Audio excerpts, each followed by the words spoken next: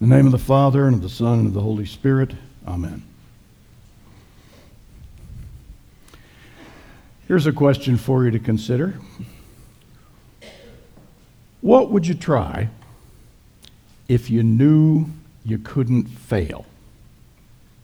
What would you attempt if you knew everything would turn out? What would you risk if you knew you'd still be okay? So, would you start your own business or retire? Very good. Write a book, go sing karaoke, or better yet, sing a solo in church or join the choir. We're thinking about having a choir, by the way. So those of you who would, think that would be quite a jump, might want to take a try at it. Or would you, make different investments? Or would you finally tell off your mother-in-law, which you've always wanted to do and didn't think you could? Or, what would you try? But what if, in order to kind of believe that this could happen, what if you knew you had a mentor that could walk you through this, that had been there and done that, had the fruit hanging on the tree, and and you had a backer like that? What if you had a guide or a mentor like that? Would that make it a little easier to believe for you that this could happen? That is what our lessons for today are talking about, both the Old Testament lesson and the gospel lesson, certainly.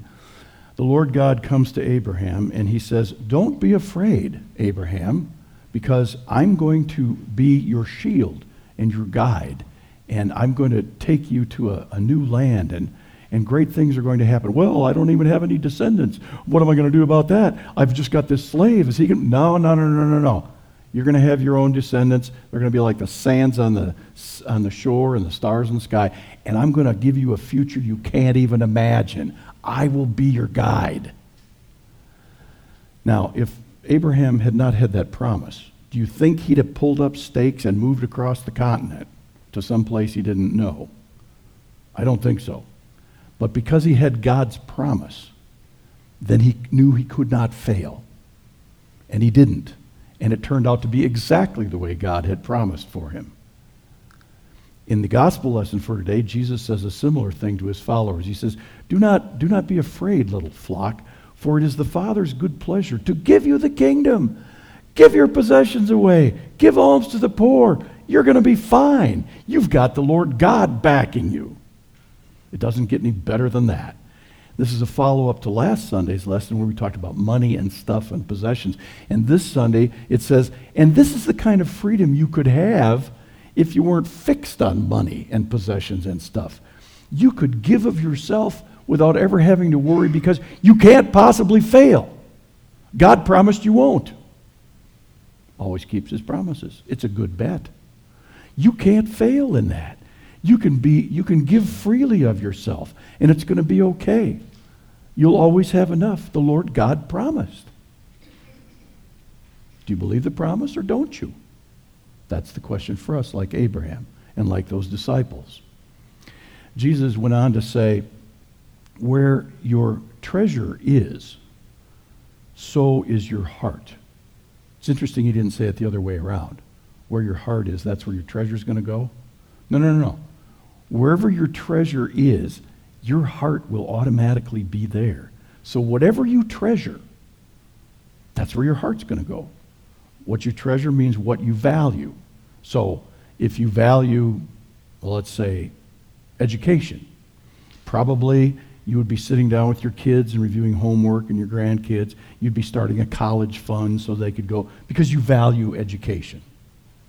Or if you value family, you'd probably be sitting around the table, having a meal together, talking to your family, playing with the kids and grandkids, going to their activities, doing things, interacting with them, because that's where your heart would go. That's what you value.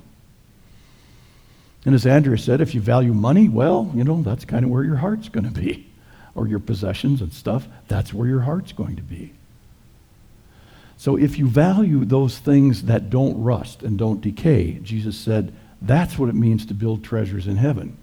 And then he went on to say, you have to make sure that you put your value in the right things.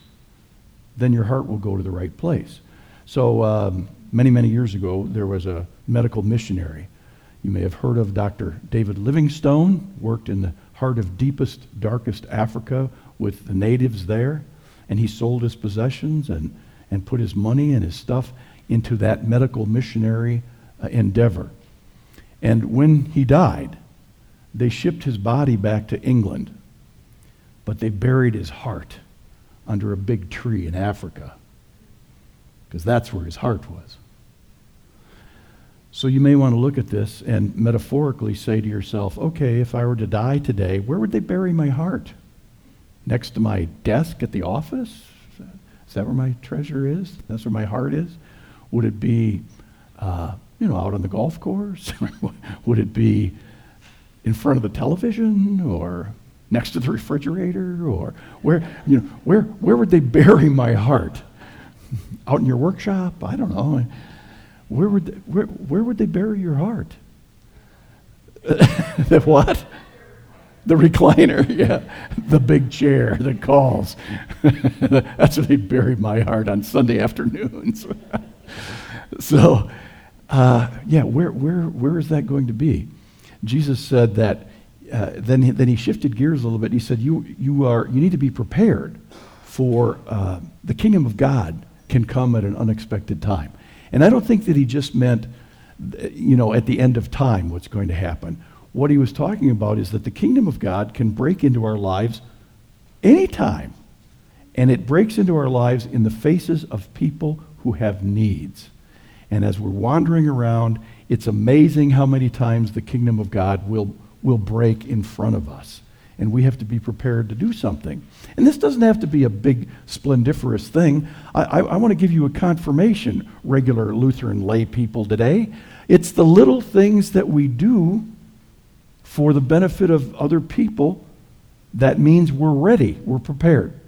That's how we get ready and prepared. So if there's somebody who is not included in activities, when you include them, that's being prepared. When there are kids who are being picked on, and you don't pick on them, and you befriend them, that's being prepared. When there are people who don't have food, and you feed them. When there are people who don't have clothes, and you clothe them. When there are people who are grieving, and you console them. When there are people who are lonely, and you befriend them.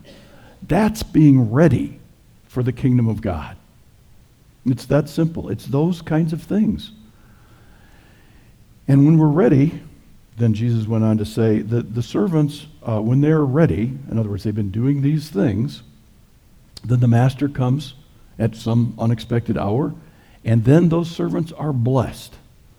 Then another weird thing happens, and Jesus usually has a surprising thing in his little stories and parables, and this is it.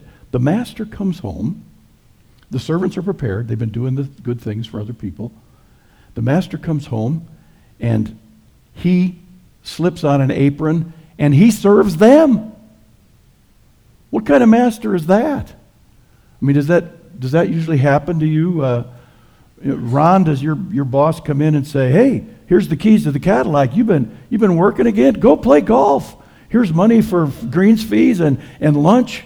Get out of here, man. You need to be on the links." Huh? Does that happen to you? But kind of a master is this. It's the kind we have. It's the kind of God we have, who himself serves us. At the end of the service, we usually say, "Go in peace, serve the Lord." I think I want to amend that today. Let's try this one. "Go in peace, serve the Lord, as the Lord serves you." Amen. Now may the peace of God, which passes all understanding, keep your hearts and minds through Christ Jesus. Amen.